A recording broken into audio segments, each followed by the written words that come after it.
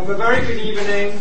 Welcome here to the Wilson Theatre. I'm glad so many of you fought their way through the miserable weather and came to the lecture tonight. My name is Roman Frick. I'm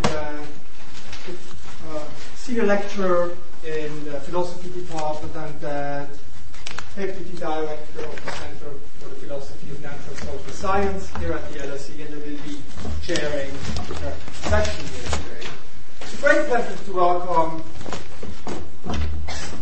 Paul Miller here, who's a very well-known figure in the field. He's the founder of the Department of Science and Technology Studies at UCL, where he also was the professor in history of philosophy of science for many years. He exercised from 1991 to 2005.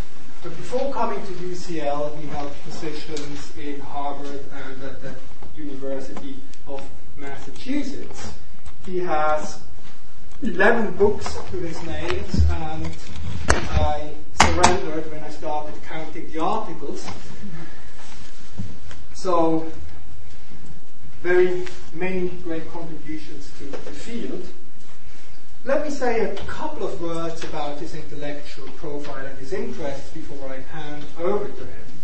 One of his main fascinations is with the nature of creative thinking. It's with the mind's propensity to transform influences that we get from our everyday life into sublime works of art, music, and science. But this, of course, raises the question, what does it mean to be creative? Is there something that links thought processes of the world's great artists to the world's great scientists? And if so, what is this link? And this is one of the guiding questions that he spent many years working on and has produced many works. But there's a special method to his investigation. He's not merely sitting in his armchair philosophizing about how things could be. He is one of those intellectuals who go out and make their hands dirty and study actual figures in actual history. So we got many great insights on Picasso and Einstein, to mention just two names. And his new book stands in this intellectual tradition. It is an engagement with two very well-known figures from psychoanalysis and physics, but I will let him tell you more about this. Just two items of practicality, as it were, before we begin. First of all, there is a bookstore outside. You can buy the book at a special rate, and you can also get it signed, if you wish so. You can buy all your Christmas gifts already. A good opportunity. And second, we run through the lecture without interruption, but there will be enough time for questions at the end. So please spare your questions for the end. And then, without further ado, Arthur, please. Thank you, Roman. A wonderful introduction. And what I'm going to do today is to address the question of what happened when the brilliant and troubled scientist Wolfgang Pauli met the great psychologist Carl Jung in 1932.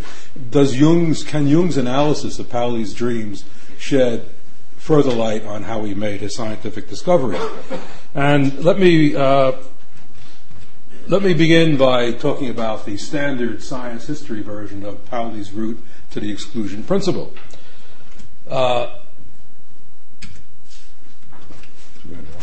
In 1913, Niels Bohr formulated a theory of the atom based on its iconic image as a minuscule solar system with the sun replaced by the nucleus, and the atoms go around the nucleus in orbits. Now, in only certain specified orbits, and these orbits are tagged by whole numbers called quantum numbers.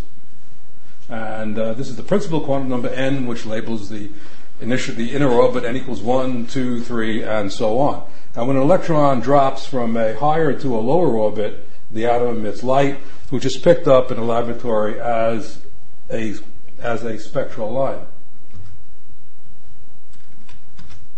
got it now, as a spectral line. Despite the Bohr atom's enormous achievements, there were certain problems with it. First of all, why didn't every electron fall into the atom's lowest orbit? By 1922, Bohr had come up with, was able to guess the correct distribution of electrons among the orbits, but he offered no details. And briefly, it goes like this. There are 2 electrons in the inner orbit, 8, 18, and 32. In other words, it runs in a progression of 2 times the principal quantum number n squared, 2n squared. But, I mean, there was no scientific support for this whatsoever. Another problem is when an atom is placed between the pole faces of a magnet, certain of the spectral lines could split into multiplets. And the Bohr theory could not handle certain sets of these multiplets. This was called the anomalous Zeeman effect. And it baffled everyone, including the 22-year-old wunderkind, Wolfgang Pauli, who obsessed over it. Finally, Pauli became fed up with the whole thing, ceased to work on the problem, but kept up with the literature. Now, while a faculty member at the University of Hamburg in 1924, Pauli had 2 brainwaves, 2 brainstorms, if you wish. One, what did relativity theory have to say about the predominant model of an atom with 1 free electron, the alkali atoms? Now, the alkali atoms mimicked, to some degree, the sole atom with which the Bohr theory had any detailed success with, namely the hydrogen atom. The alkali atom is comprised of, can be modeled as an inert core of electrons, all the orbits are filled, and then there's 1 free electron, and on the shoulders of this free electron rests the chemical activity for the entire atom.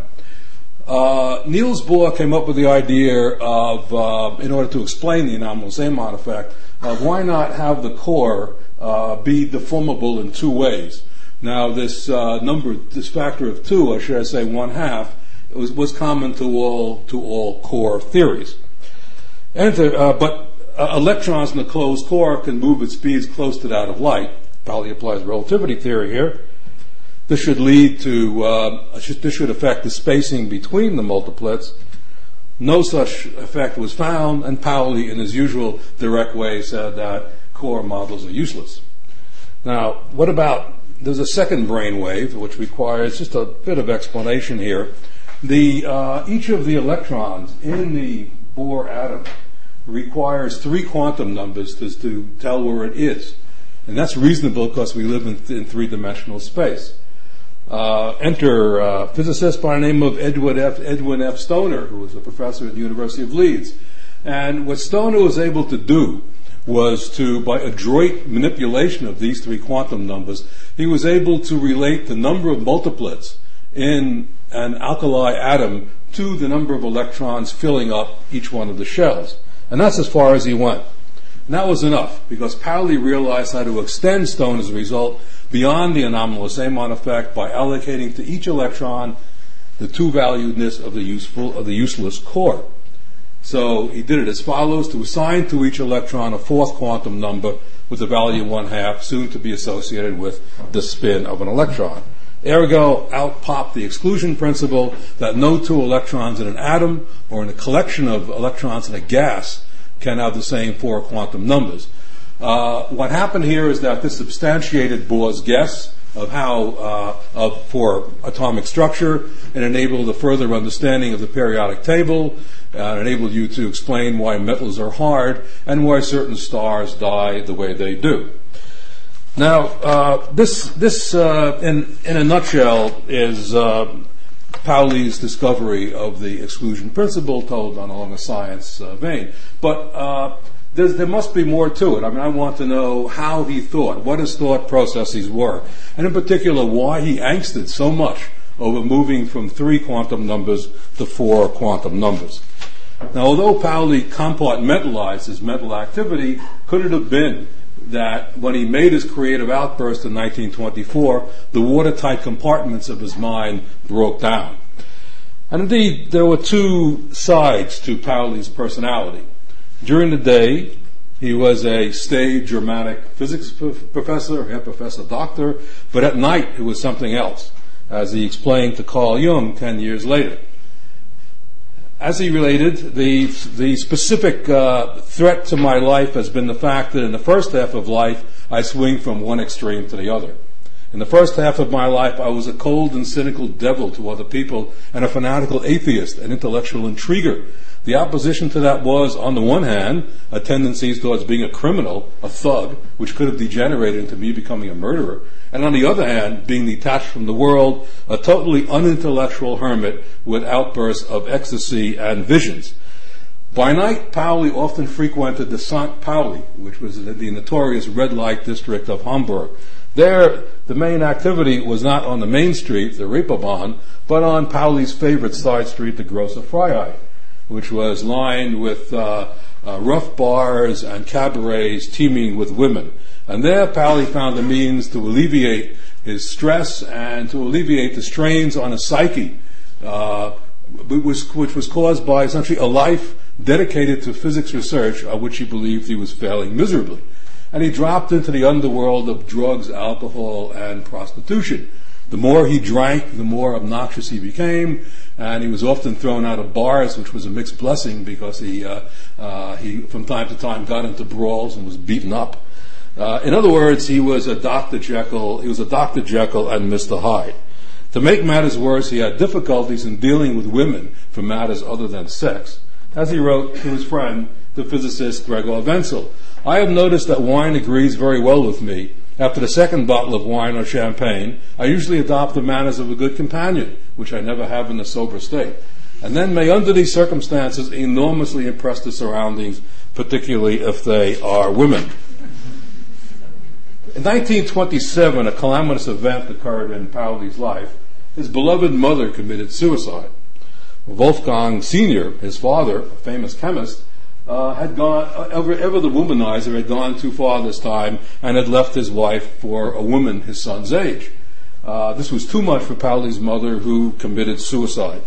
Now, the great compartmentalizer, Wolfgang Jr., instead of commiserating with friends, talking about his frame of mind with his friends, buried himself deeper in his work.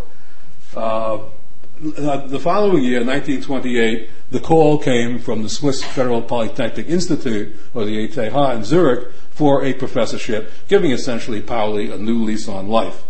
As he wrote to Jung some years later, he recalled that he left Hamburg and traveled towards my new professorship and my big neurosis, as if he didn't have one already.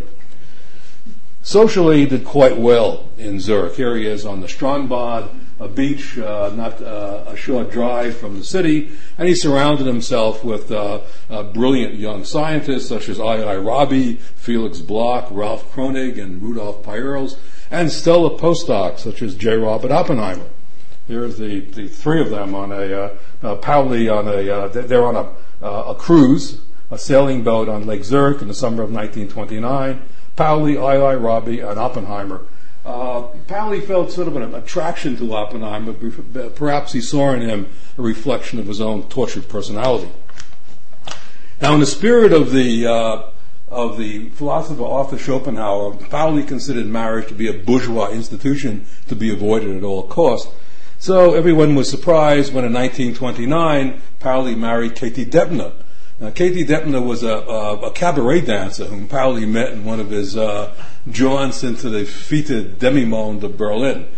And here they are walking together, arm in arm. For one, Pauli doesn't have the usual cynical smile on his face. He looks quite happy. His arm is in hers, and they're walking in the hills around Zurich. Suffice it to say, it was a mismatch. They were divorced less than a year later.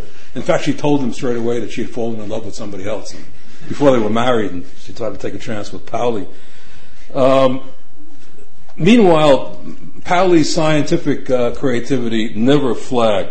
1 month after their divorce, in December 1930, he audaciously postulated a new particle which came to be called the neutrino in order to save the law of conservation of energy in beta decay.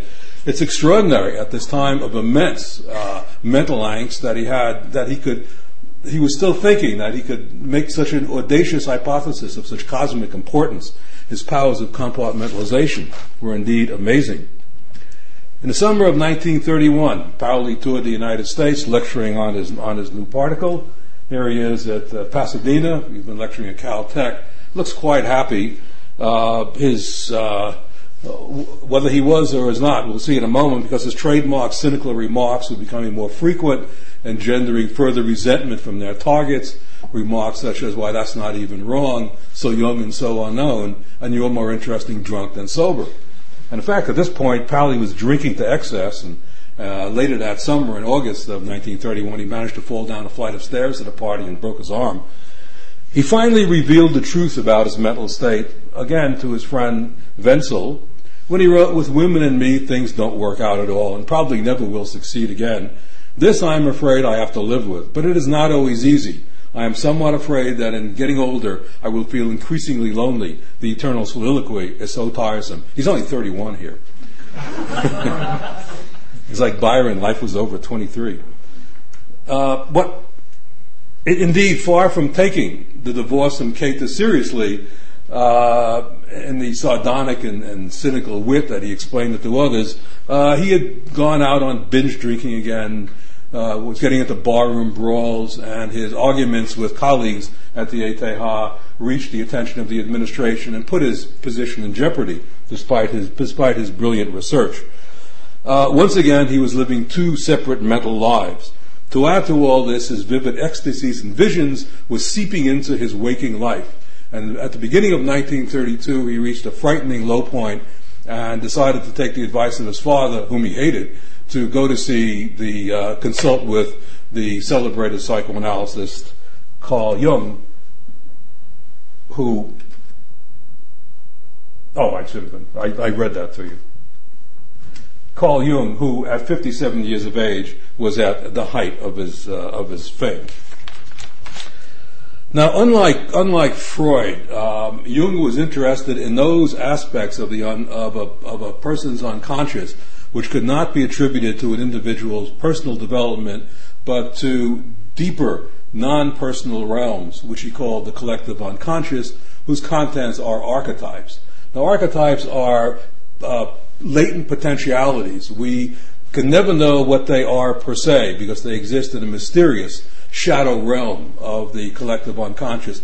But it's possible to energize them and have them bubble up into consciousness, and where they appear as archetypal images or symbols, and in that way archetypes affect our thoughts, actions, and emotions. Feelings, actions, and emotions. And to his amazement, Jung found that patients, in their dreams, dreamed images that were similar to those in esoteric cults and in alchemy, subject matter which most people considered as totally worthless, but not Jung. Most important was the mandala symbol. Jung found that it occurred back into the depths of history and in civilizations across the world. It can be a circle or a square, but characterized by four objects symmetrically placed. Why four, Jung didn't know in the early days when he was putting together his analytic psychology, as he called it. He knew four was a sacred number, a magic number. There are four Aristotelian elements: earth, water, air, and fire, four cardinal points of the horizon, four rivers of paradise, and so on.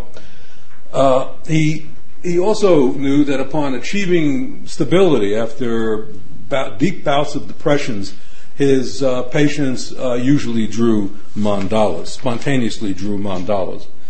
Now, before visiting Jung, Pauli made sure he read as many books as he can find. It's possible to look into Pauli's own collection of books at CERN. He made 3 vertical marks for very important sections, and Pauli focused on Jung's 1921 book, Psychological Types. In that book, Jung set up a vocabulary and framework for his developing analytic psychology. On the basis of his clinical experience and vast knowledge of Eastern and Western philosophy, literature, and mythology, Jung offered a typology of the mind based on 2 types, an extrovert and an introvert, in fact bringing those terms into the language that we use today, fine structured with 4 basic functions taken 2 at a time: thinking, feeling, intuition, and sensation. Once again, why 4? He just couldn't understand it at this point in time. but it seemed to emerge from his patients that there were 4 basic functions. Now, the dominating function gives each individual their own psychology. So, for example, thinking types focus their conscious thought on thinking at the expense of feeling. And the feeling function becomes an inferior function, and in extreme circumstances, the feeling function can lapse into the unconscious and revert to its archaic form.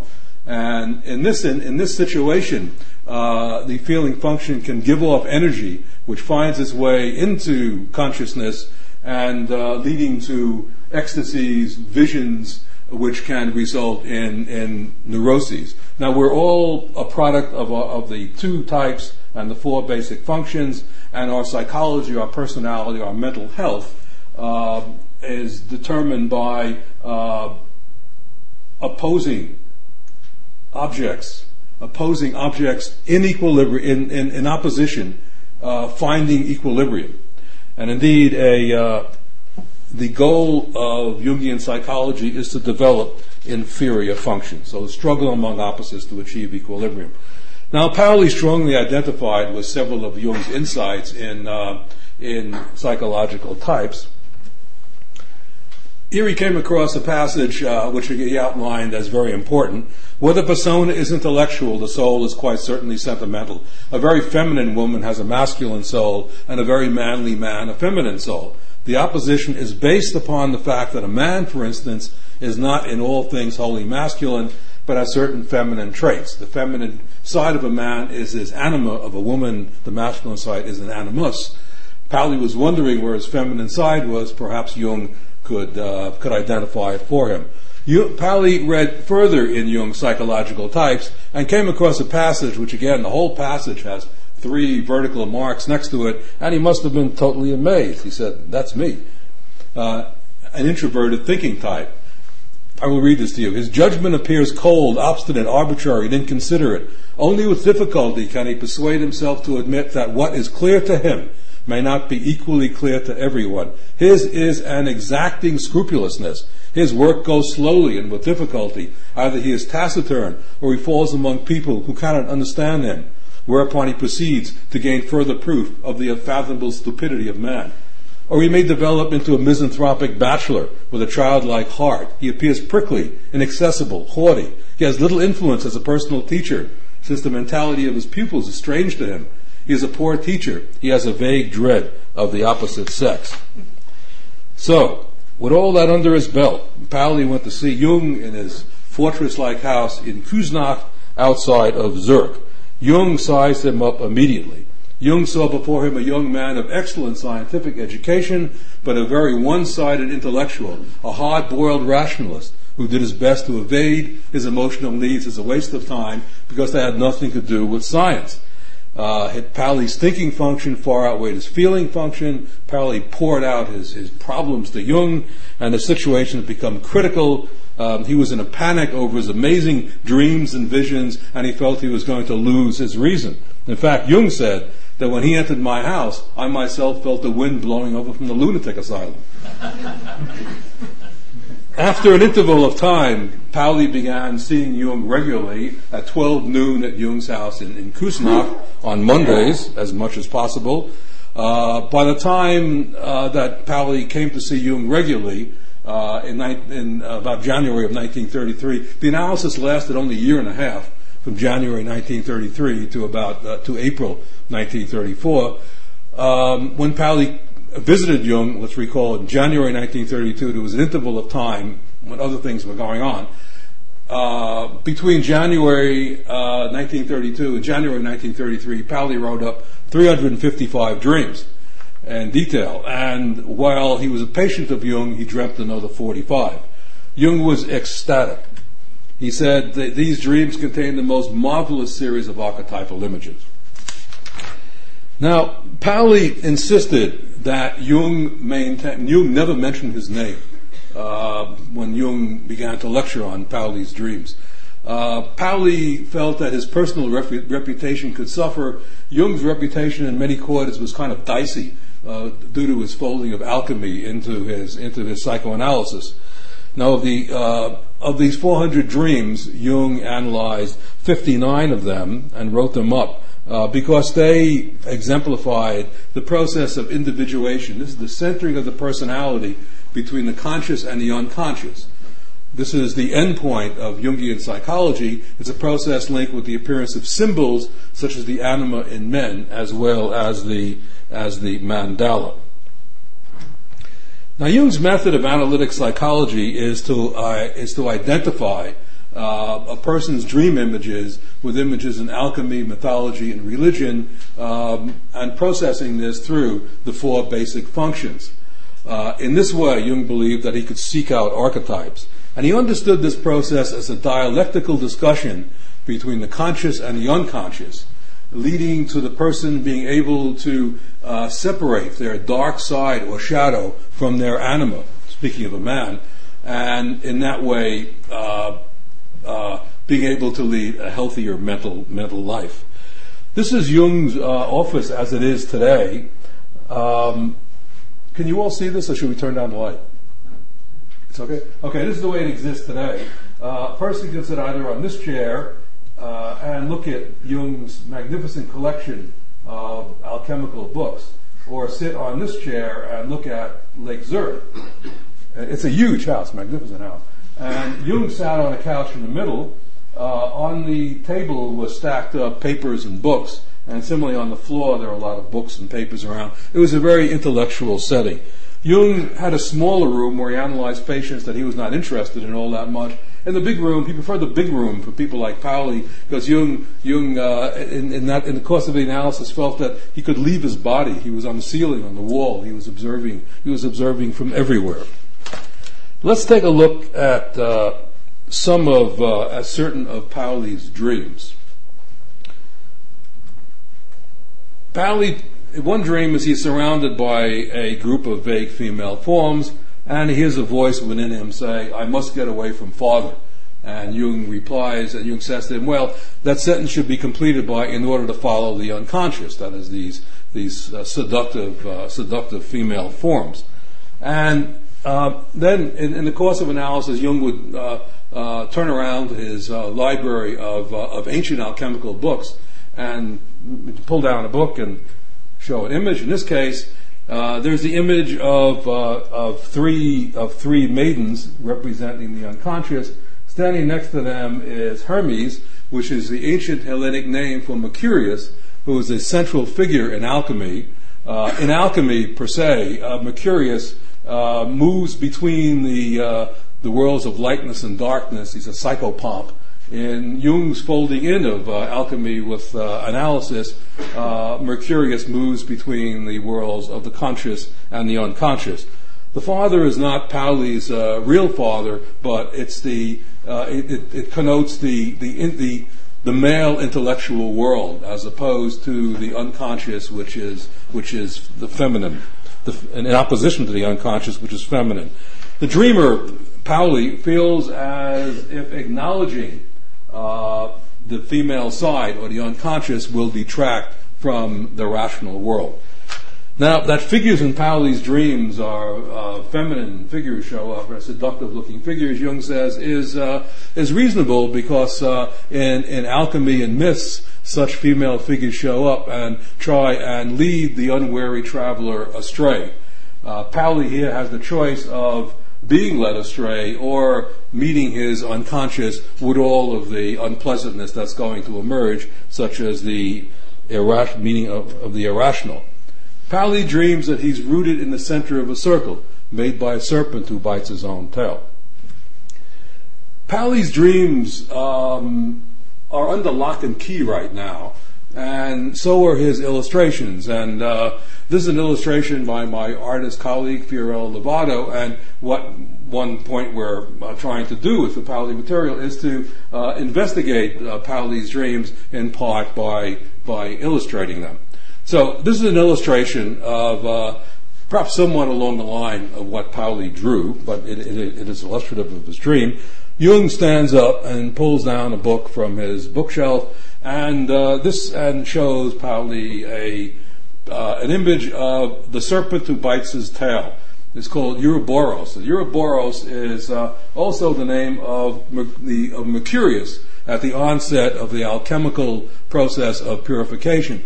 The circle indicates that the process is a circular process in which the four elements, earth, water, air, and fire, are transformed into one another. The circle also demarcates off an area. It's a sacred protected area in ancient alchemy, and its name is the Timonis. In Jungian psychology, this protected area is an area in which the dreamer can meet his unconscious.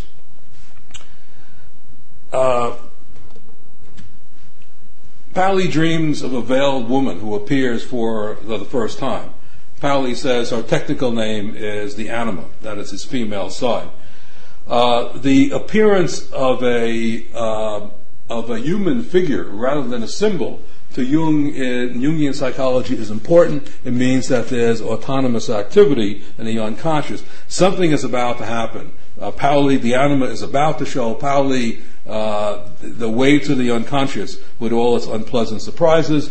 And Jung Jung shows Pauli a William Blake painting in which a number of unknown veiled women line a staircase which makes an ascent of the soul through the seven orbits of the planets to where it resides, in the sun.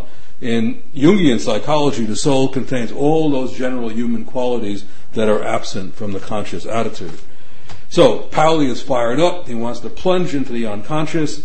His dreams shift to his interactions with three people, one of whom he ignores. This is his anima, or the unconscious, which is still deep in the his anima, which is still deep in the unconscious. And Jung illustrates this very interestingly. This is the circle now. Three of the basic functions are pretty much in consciousness. The fourth feeling function is still buried in the unconscious. There, it's sending, at that point, it has the ability to release energy surges, constellate archetypes, which appear as archetypal images. And Jung says at this point to Pauli that there's going to be a lot of unpleasant imagery coming up, but that unpleasant imagery will point the way towards reconciling apparent irreconcilables. In fact, in another dream, Pauli dreams that he's being clubbed over the head by an ape man. Now, Pauli's successive dreams after this, he dreams of symbols, of numbers. Pauli asks Jung, why four? What's so important about the quaternity as opposed to the Trinity? The Trinity does perfectly well in Catholicism, so why not use that? And Jung replies that basic to alchemy is a reconciliation of opposites. And ancient myths tell us that in deep history, there was a shift in the world's consciousness from the feminine to the masculine, with the feminine dropping into the darkness of the unconscious. Ancient myths and from religion, Eastern and Western religion, indicate that odd numbers are masculine and even numbers are feminine. And so in Christianity, 3 is the 1. The 4th is feminine. The role of alchemy is to bring the female element out of the darkness, thus setting the stage for the alchemical marriage, the bringing together of irreconcilable pairs, such as fire and water, and then the prime. In mythology and alchemy, the prime pairs that must be reconciled, man and woman. When these are reconciled, then in alchemy you've achieved your highest realm of enlightenment. Unity results, Jung emphasizes, from the fusing of 4s, not by 3s. So, Jung interprets Pauli's attempt to achieve individuation, Pauli's now moving along in his psychoanalysis, as analogous to the alchemist striving for the lapis, the philosopher's stone, which in Jung's psychology is a self or sum total of the conscious and unconscious. This is the goal of individuation, to balance the self between the conscious and the unconscious. Now, in alchemy, one has a circular transformation of the four elements.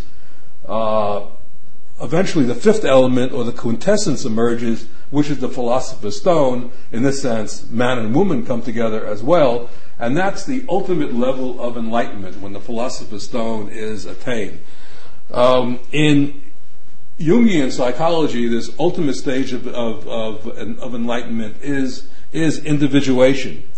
In both cases, circles are important, and the circle is the basic mandala of alchemy. And indeed, at this point, Jung must have realized that it was the basic mandala of his psychoanalysis as well.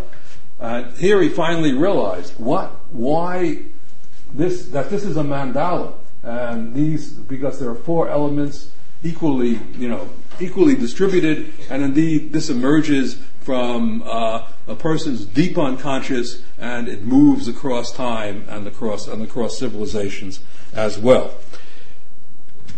And Pauli begins drawing mandalas towards the end of his analysis. They're skewed, they're not symmetrical, and finally he produces his vision of the world clock, which he notes gave him a sense of the sublime.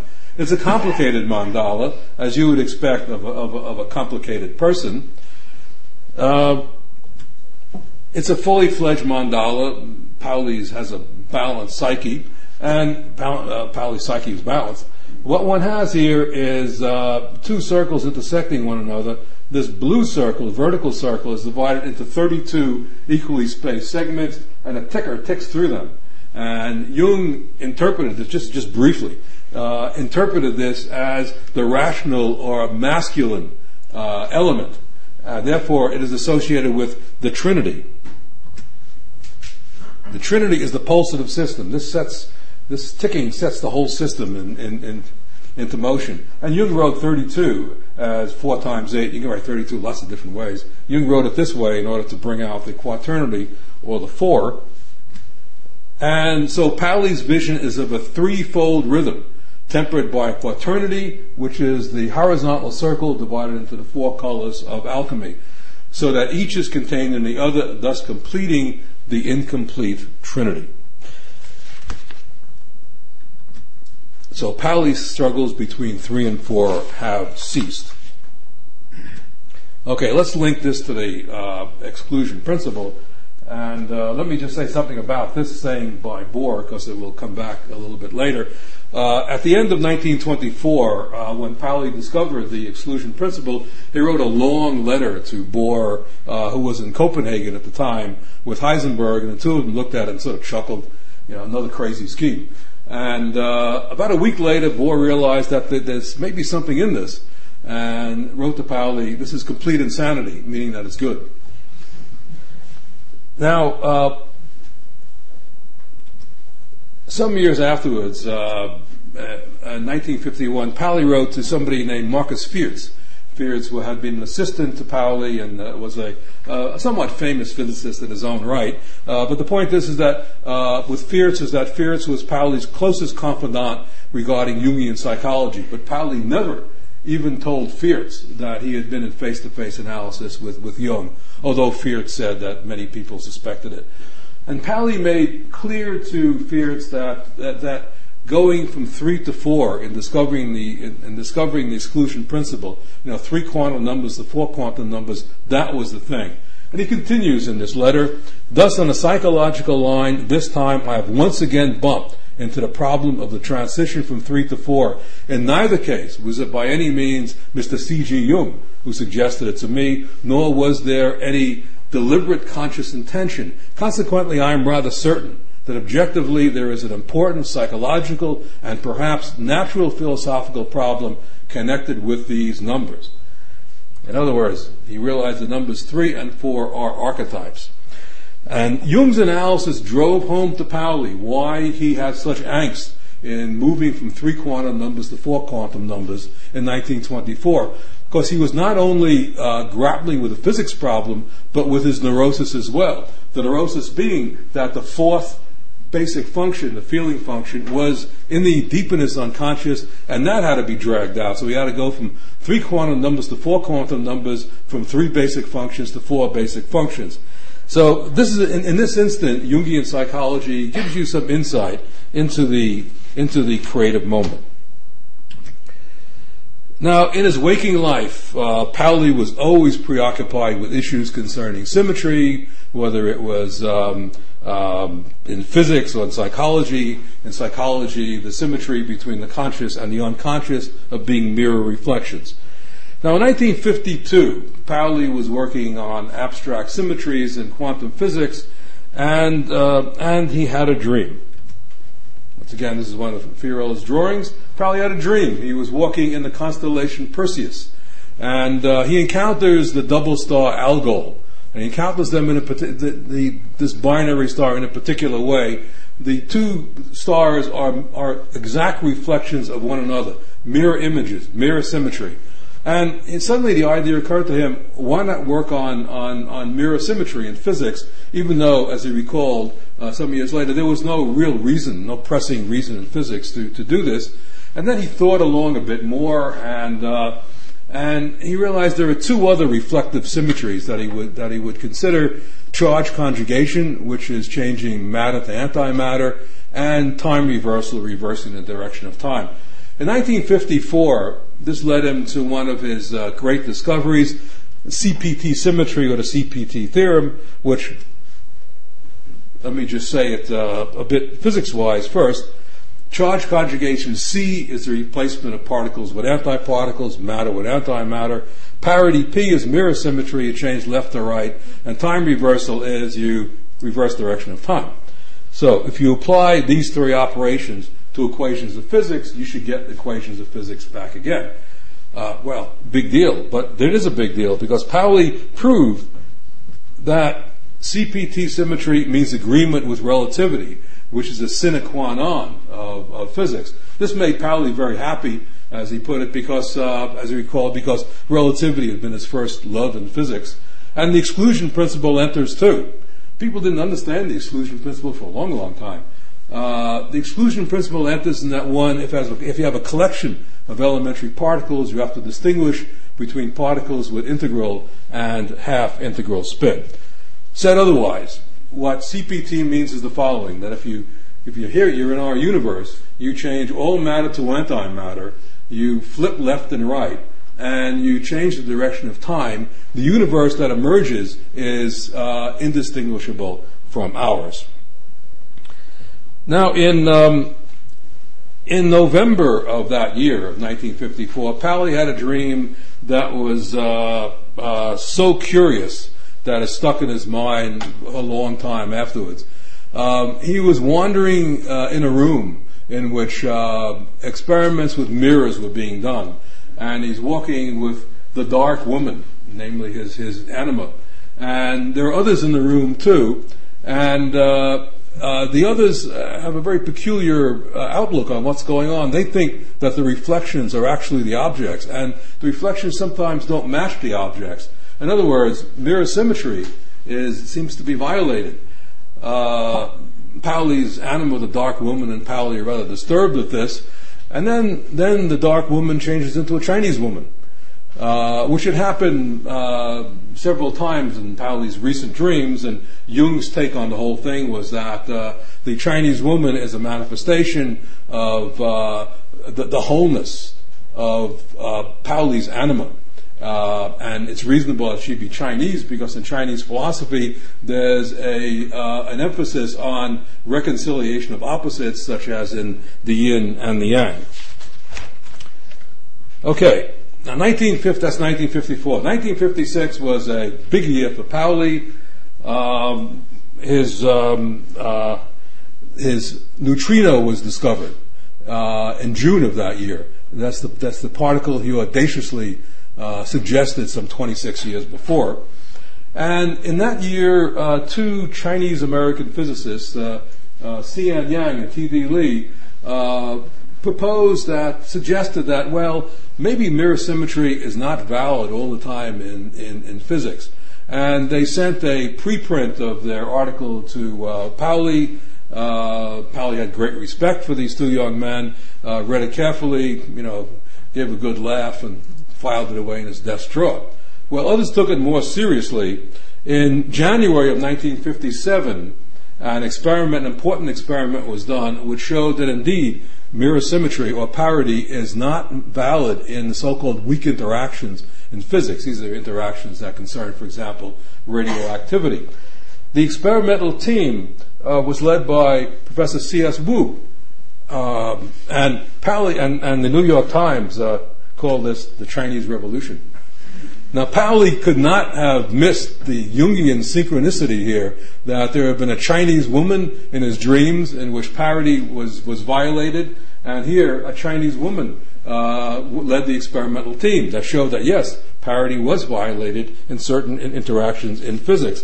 Now, Pauli and Wu had met some 16 years before, and they renewed their friendship, had a very interesting exchange of letters. And Pauli wrote to her that what really bothered him in physics about parity violation is that it was violated only in the weak interactions. What does the strength of an interaction have to do with the violation of a conservation law? It's still a good question, and in fact, he wrote at this point, lots of good questions, no answers. T.D. Lee recalled to me that of that turbulent era that the Pauli's CPT theorem was the fixed point around which everything turned. Even though parity was violated, CPT remains good. Pauli confessed to Marcus Fierce that the downfall of parity, as he put it, caused him to behave irrationally for quite a while, and Fierce told Pauli that he had a mirror complex, and Pauli agreed.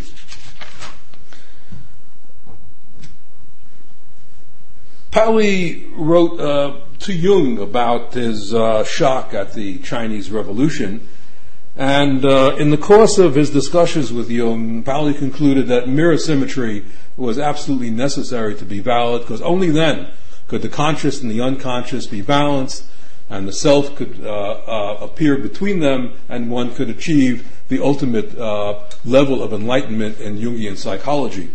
You could be cured.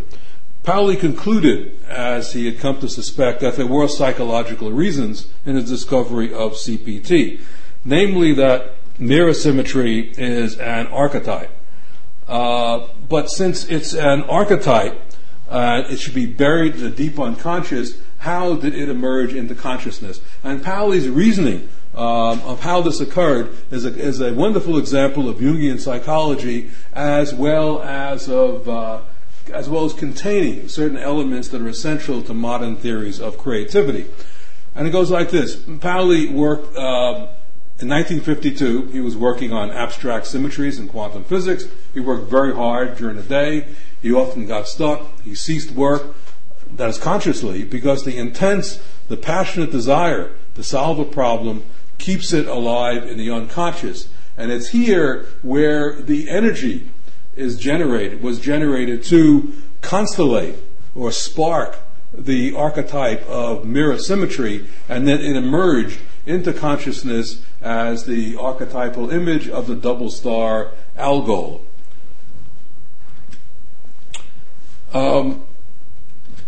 So, to Pauli, as he put it, there was a kind of synchronicity, because there are unconscious motives when one is involved in something. And so unconscious motives play a role in creative thinking. There is a relationship, he emphasized, between physics and psychology. It's that of a mirror image. Yet there was no longer any mirror symmetry. What to do? As Pauli put it, if you look to archetypes, this is not so shocking, because physicists have considered only partial mirror images. You look deeply into the psyche for more profound reflections, and CPT symmetry is that profound mirror symmetry. In other words, the mirror symmetry that everyone had been thinking about was this trivial one with mirrors. You look at a mirror and there's mirror symmetry. But that's not the real mirror symmetry. The big symmetry, the big reflection, is with CPT. And that is maintained all the time, and in that sense can the conscious and the unconscious be balanced. Now, while Pauli was coming to grips with ramifications of parity violation, his old friend and close colleague Heisenberg passed through Zurich to discuss with Pauli Heisenberg's new research program, which was nothing less than to formulate a unified theory of elementary particles, which could produce their masses, coupling constants, and decay schemes. This was to be the culmination of Heisenberg's life's work. It was his passion, and up to that point, Pauli had been nothing but negative. Now, Heisenberg's approach to physics was a helpful, leather, anything-goes style. It had worked in his discovery of quantum mechanics, the uncertainty principle, his work on the formula of nuclear force, and then his work during the 1930s on quantum electrodynamics to formulate a version of that theory free of infinities. And over the years, Heisenberg had become entranced with the power of mathematics to understand the physical world. In this unified theory, to give you an idea of what was going on before he met Pauli, he advocated use of an indefinite metric with negative probabilities. They're as terrible as they sound. And Pauli's response to this was, "Our friendship will stop if you don't stop that nonsense." To which Heisenberg replied, "Nature exists after all." In other words, Heisenberg was willing to throw rigor to the winds, kill them all, let God sort it out. That sort of thing. Well, for Pauli, rigor had to be maintained at every point in a calculation, at every point in theorizing, which incidentally led to Pauli missing out on several discoveries. So, as had always been the case, Pauli made a key suggestion to Heisenberg. This was to look at a nonlinear version of the Dirac equation. I'll just write this down. It's form that matters, not content. And so Heisenberg went home, back to Göttingen, worked with what he had, and taking Pauli's suggestion into account, and came up with this equation. It's nonlinear because this thing psi occurs 3 times, cubic. Psi is a very complicated quantized wave function, which Heisenberg and Pauli hoped would get rid of all problems concerning the indefinite metric. They figured that these complicated wave functions, in conjunction with a degenerate or asymmetric ground state, would produce the masses of elementary particles, the decay schemes, and their coupling constants. In particular, the fine structure constant 1/137, which had been the holy grail for Heisenberg and Pauli. It seemed as if the old days had come back. The two giants of quantum theory were working together again, and indeed, results started to emerge. Heisenberg calculated the fine structure constant as 1/250. It should be 1/137, not bad. Pauli was hooked in this.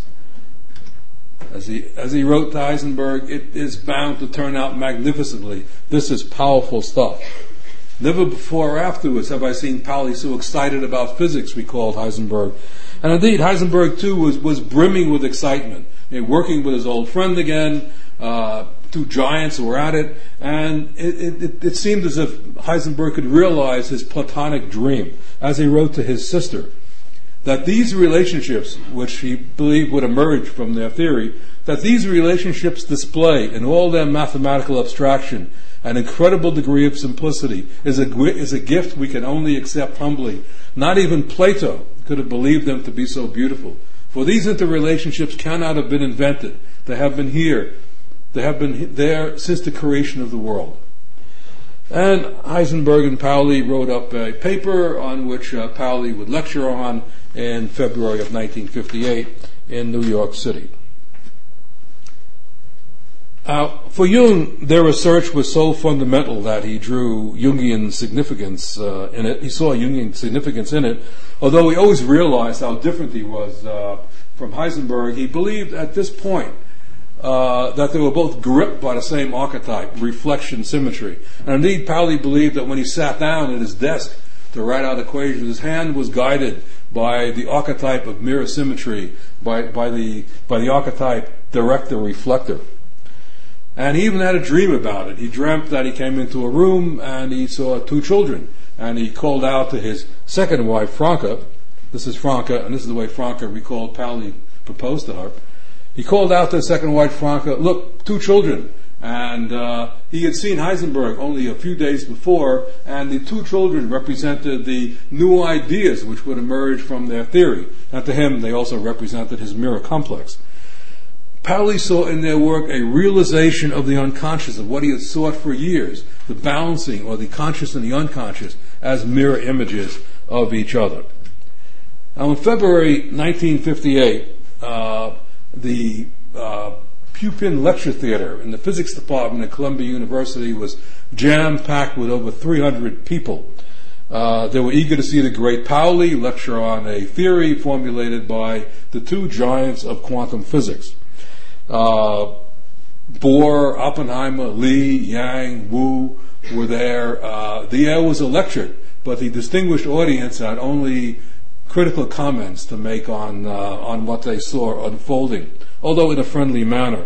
A key point in their theory was decay schemes of elementary particles, and while Pauli was scribbling on the blackboard, an eminent physicist raised his hand and stood up and said, "Professor Pauli, that elementary particle does not decay in that way." Pauli just stopped in mid-flow. There was a long silence, and he muttered, "I must call my friends in Göttingen about this," meaning Heisenberg. T.D. Lee remembered that at that point you could almost feel the silence. Others too jumped in and pointed out loopholes in mathematical proofs. Pauli just seemed to lose his passion as he went along. At the question and answer session, everyone remembers who was there because Pauli and Bohr chased each other around a table in front of the room, and when Bohr was in front, he said, "It's not crazy enough," and when Pauli was in front, he said, "It is crazy enough." And eventually the audience broke out into sustained applause. Yang remembered Pauli saying afterwards, "The more I talked about it, I believed it. As I talked more and more, I believed it less and less." The following day, there was another major meeting, the winter meeting of the American Physical Society in New York City at the Hilton Hotel. This was the big physics meeting of the world at that time. And the audience, the room was packed once again to hear Pauli lecture, but now he faced an audience of brash young American physicists, and they're pragmatic people, and their criticism was quite harsh. Lee told me that he could not bring himself to attend, and the fact that he had tried to impose upon Pauli not to lecture at all on the Heisenberg-Pauli theory. Pauli, after that, went on to California, where he encountered the likes of Richard Feynman, who had no compunction telling Bohr to his face that he was an idiot. Pauli was beginning to think, maybe it's not crazy enough. And disillusioned, he even attacked Heisenberg's calculation of the fine structure constant as being 1 over 250, the calculation that had hooked Pauli originally into this situation. As he wrote to Feertz, "I have never considered it as correct, it's so totally stupid." And indeed, Roberto Ascoli, who had co-authored that paper with Heisenberg, where they produced the fine structure constant as 1 over 250, Ascoli recalled many years later that when he first did that calculation, the answer came out to be 8. And what Heisenberg did was to doctor up the theory so that it came out to be 1 over 250. And by the way, this is a picture of T.D. Lee and Bohr and Pauli talking at Brookhaven in 1958, when Pauli began then to tour the country after his lectures. Now, later that month, Heisenberg lectured at his institute in Göttingen. There was a packed audience. The press was there, and a press release was worded to Pauli's dismay. "Professor Heisenberg and his assistant, W. Pauli, have discovered the basic equation of the cosmos." Pauli at first vented his anger to the physicist George Gamow, and writing here, mouthing words of Heisenberg, "This is to show the world that I can paint like Titzi and only technical details are missing." But he was really angry, as he wrote to Wu, saying that he had been unfortunately mentioned only in a mild form as a secondary or tertiary auxiliary person of the Super Faust, Super Einstein, and Superman Heisenberg. Heisenberg's desire for publicity and glory seems to be insatiable. He certainly wishes to compensate earlier failure, perhaps lying in the whole history of his life. Here he was clearly alluding to Heisenberg's role in the German atomic bomb project. Well, Pauli decided to drop out, contacted Heisenberg about it. Heisenberg kept on running after him, saying, look, hang on, great results will follow. This led Pauli to write to Feertz. He, Heisenberg, believes that if he publishes with me, then it is 1930 again. I found it embarrassing how he runs after me. In that summer, Pauli chaired a session at CERN at which Heisenberg was scheduled to speak, and he introduced Heisenberg by saying, what you will hear today is only a substitute for fundamental ideas. And then he turned around to the audience and said, please don't laugh in the wrong places, ha ha ha. And everyone was already rolling in the aisles. He let Heisenberg present his lecture and then demolished him. Later that summer, and this is Heisenberg and Pauli at a cruise on Lake Geneva during a meeting. Later that summer, they met again, and Heisenberg recalled that Pauli looked terrible. Pauli said to him, "Look, I can't go on, but you should go on and carry on with this work." Now, besides issues of physics, what could have made Pauli look so horrible? And I mean, people thought that he seemed beaten. What I believe is the Jungian. What bothered Pauli was that the Jungian connotations that he had given the Heisenberg-Pauli theory could not now be attained. T.D. Lee's take on the unified theory of Heisenberg and Pauli was that it contains some interesting points and should not be dismissed out of hand, such as the seeds of spontaneous symmetry breaking, but that they had reached too far beyond their grasp. The proper experimental data just did not exist for such a jump at that time. In other words, in their Platonic quest, they had lost their grip on physical reality. On December 5th, 1958, Pauli was teaching his afternoon physics class and came down with extreme stomach pains and had to be rushed to the Red Cross hospital in Zurich. The next day, his assistant, Charles Enns, came to visit him, and Pauli was in a very, bothered state. And Enns asked Pauli, "What's wrong?" And Pauli said, "Have you seen the number of this room?" And Enns said, "No." And Pauli said, "It's 137. I'm not getting out of here alive." And he didn't. He was diagnosed as having a massive pancreatic carcinoma, and he died December 15th in room 137, a number over which he had obsessed his entire life. His last request had been to speak to Carl Jung.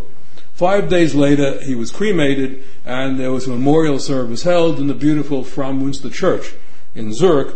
Franke arranged the funeral. There were 5 speakers: Bohr, Vicky Weisskopf, a famous assistant of Pauli, Feertz, Adolf Guggenbuhl, a lifelong friend, and Paul Scherrer, who had been a long-time head of the physics department at the ETH, with whom Pauli had a complicated relationship. Jung, at now age 82, was relegated to a seat in the back. There was one notable absentee, Heisenberg. The ETH had sent Heisenberg an invitation in enough time for Heisenberg to make the trip from Munich to Zurich to pay his last respects to his longtime friend and colleague who had sparked just about every one of his great ideas. And indeed, Heisenberg didn't even bother to write a letter of condolence, but left it to his wife, who simply said that it was the Christmas season and they were too busy to travel. Might Heisenberg have spurned his old friend because of Pauli's acid comments at CERN and elsewhere about his theory? Over a decade later, Heisenberg returned to this episode in his autobiography, and emphasizing that, in his opinion, Pauli's criticisms were quite unreasonable. Indeed, the intensity with which these two men treated their passion, physics, went beyond the grave. Pauli's ashes were interred in the town of Zollikon, where he lived, situated between Zurich, where the ETH is, and Küsnacht, where he used to visit Jung at his fortress-like mansion, the two places that defined his two worlds, the worlds of physics and psychology. Jung died 3 years later. Franke Pauli spent the remaining 28 years of her life doing her best to prevent any publication of anything that had to do with Jung and Pauli. believing that this would detract from her husband's reputation as a serious scientist.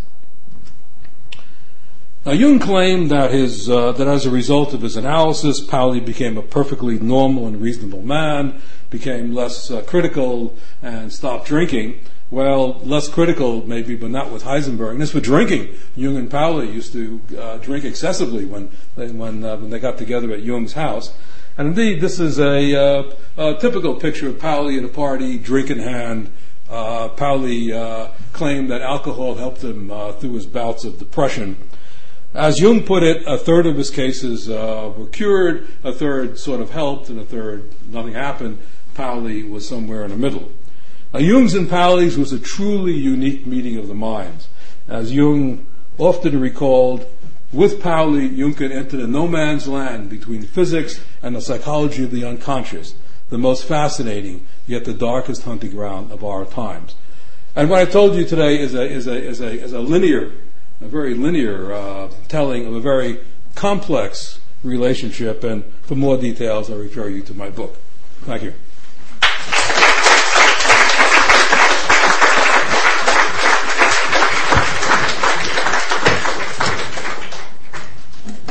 Thank you very much.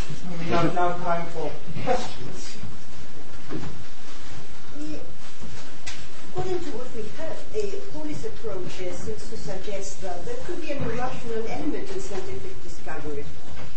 And what are the implications of accepting Pauli's approach to scientific discovery? Oh, that's an approach that's, well, it's not only Pauli's, but it's many people's approach. It's my approach also, that at that nascent or magical moment of discovery, you can't understand that in any logical, mathematical way. One hopes to understand it at some time, but it will be a combination of logic and other things too. I mean, everything seems to come together, and they're like laser beams focusing at a point. Are you recognizing? Yeah, well, I put my own name on the list here. Oh, you did? Okay. Go ahead.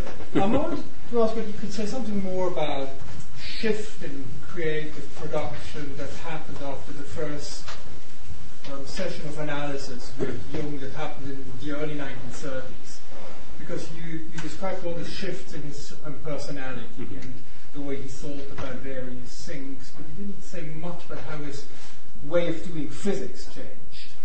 Could you spell a little bit more? Or is that no change at all? I mean, did physics just go on as ever? He began to understand his way. I mean, both men got something out of this relationship. It was interesting. That's one of the many interesting points about it. What Jung got out of it was a better understanding of synchronicity, which he called the best idea he ever had. What Pauli got out of it was understanding the dynamics of his thoughts, of his thinking, and he believed that it enabled him to open up his life, to understand the dynamics, not only of his creativity, but of the way he moved about life better, how he dealt with women better, how he dealt with colleagues in a better way. Although, I mean, it's very interesting that the Institute of Physics did a survey in about 2001 of the most influential physicists of the 20th century, and Pauli was not amongst them. Pauli was never mentioned by anybody. In his own sphere, all of these remarks that have come into the lore of physics, why that's not even wrong, and things of that sort, bothered people.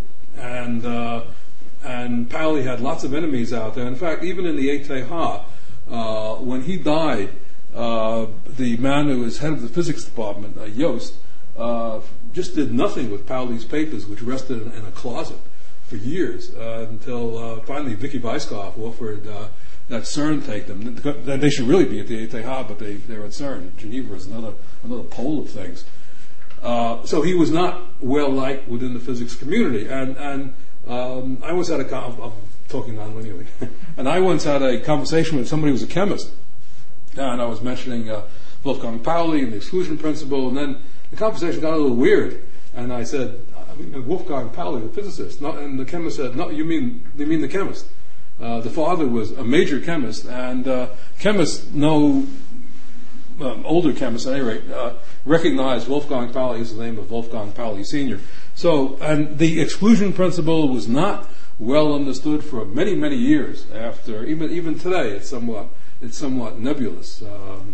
That it is an axiom, for example, had to be accepted. Pauli felt at first that he could derive it somehow or another. And as a result of Jungian analysis, Pauli understood how he made the discovery of the exclusion principle, the movement from 3 to 4. He learned to pay attention to his dreams, and this led him to the discovery of the CPT theorem, for example. So, and at the end of his life, well, he didn't know it was going to be the end of his life. I mean, death is always untimely. He began to come out about his feelings about mysticism. One of the reasons why he kept his mystical side quiet, because he was actually afraid that his more hard-nosed colleagues, Bohr and Heisenberg, would laugh at him, and they probably would have. But towards in the late 50s, Pauli began to write articles about mysticism, and in one article he said that what really is of interest to him is how mysticism in a new form, not the old form, he never believed in astrology, but not mysticism in a new form, could be combined with physics. Because after all, there's a lot out there that we don't understand. And science, per se, hasn't been able to explain it to us. Pauli noted again and again, because he wrote, the way I discovered this whole thing was walking around in the bowels of Widener Library, and I came across a book by Jung and Pauli, and what's this all about? And so Jung had an article in it on synchronism, and Pauli on Kepler. And it's a very interesting article. It's an article written with great passion about alchemy by somebody who understands alchemy, and indeed it's considered by historians as the work on Kepler and alchemy. And in that book and elsewhere, in that article and elsewhere, Pauli makes clear something that we should all bear in mind, and certainly Descartes did, who made this split between dead matter and live matter. Dead matter can be described like rocks. I can calculate how fast a rock will hit the ground when I drop it. It lands pretty much when it should. But you can't apply thus far mathematics to live matter. I mean, reductionism, what a word, can be... when you talk to a chemist about reductionism, they don't. Laws of quantum mechanics, they don't mean anything. What reduction in chemistry is, the reduction to chemical equations, not the Schrödinger's equations, too many particles in it. And so what Pauli and Jung were interested in were the limits of science. And they both believed right from the onset that psychology, as it was formulated at that time, even today perhaps, cannot get into this riddle, cannot break the riddle of consciousness, and certainly neither can physics. And consciousness was a key issue with them, and they believed that only a combination of physics, biology, psychology, and today computer science, and who knows what else. Who knew 30 years ago that science would look the way it does now? So only a combination and interdisciplinary approach to the problem of consciousness can succeed. And their discussions along these lines, I felt, was at such a high level that people should be reminded of that, and that's one of the reasons why I wrote this book. Yeah. Just a quick follow-up on that. Just on the last point about limits of science, had that something to do with Pauli's rejection of Heisenberg's vision of a grand unified theory that he obviously was very vigorously opposed to? Well, he was... As you said, what were his motives there? Had there something to do with the point he just... Yes, he believed that there were Jungian connotations in it. That's what... initially it was the calculation of the fine structure constant as 1 over 250, which hooked him in, but then he saw Jungian connotations in it, in that it was a theory that would contain all symmetries known, and therefore it would be, in a sense, even a bigger reflector than CPT. And that gave him, to him, this would be a grand unifier, not only of elementary particles, but of the conscious and the unconscious. and possibly reveal something about consciousness as well. He felt that there was a great future for it. I mean, the setting it down in terms of physics, in terms of mathematics is one thing, but maybe one can move it from there. A double-barreled question, if I may. Pauli matrices, when was it in his life? Oh yes, he did that in about 1926. 26. Yeah, well after the Schrödinger equation, of course. Yeah. But 26. Did Jung ever mention in his notes, which was exposed later, how much the dreams were influenced by drugs? Because he seemed to have a very fertile imagination for a scientist. Influenced by what? Fertile. Yeah, I mean, you said dreams. Very fertile Yes, right, yeah. dreams for a scientist. So how much of that was influenced by his taking drugs?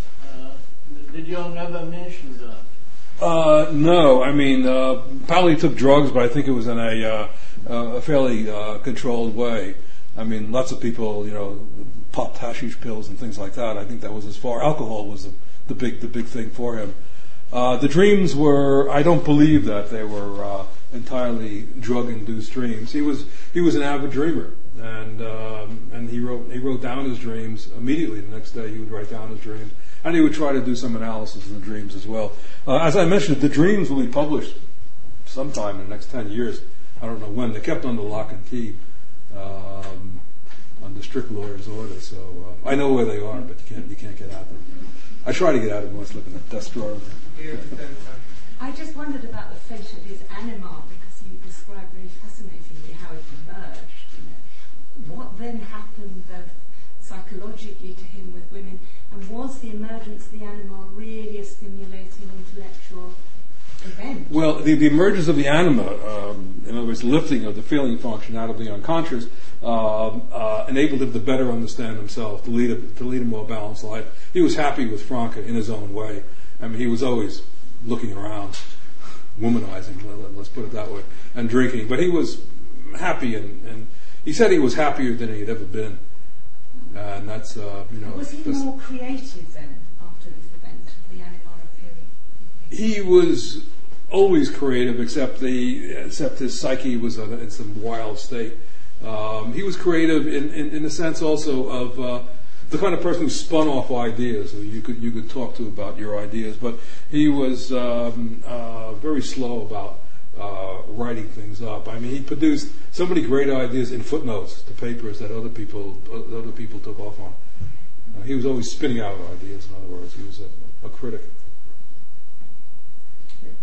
I thought it was fundamental to the analytic relationship that the analyst kept himself apart.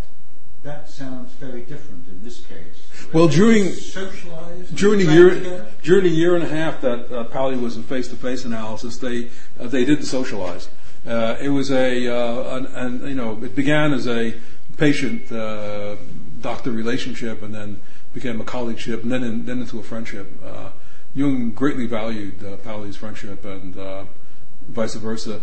And in fact, during the war, Pauli spent the war at the Institute for Advanced Study, and certainly after he won a Nobel Prize, positions were offered to him from everywhere. But he decided to go back to Switzerland, and one reason was to see Jung again.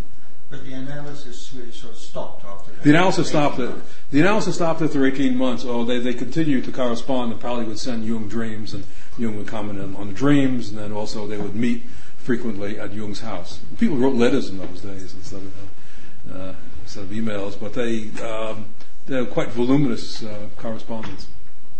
Yeah. I was wondering what is for you, what is your role in writing this, or is your goal? Do you see yourself as just a historian who describes the meeting of two great intellectuals and their understanding of this meeting?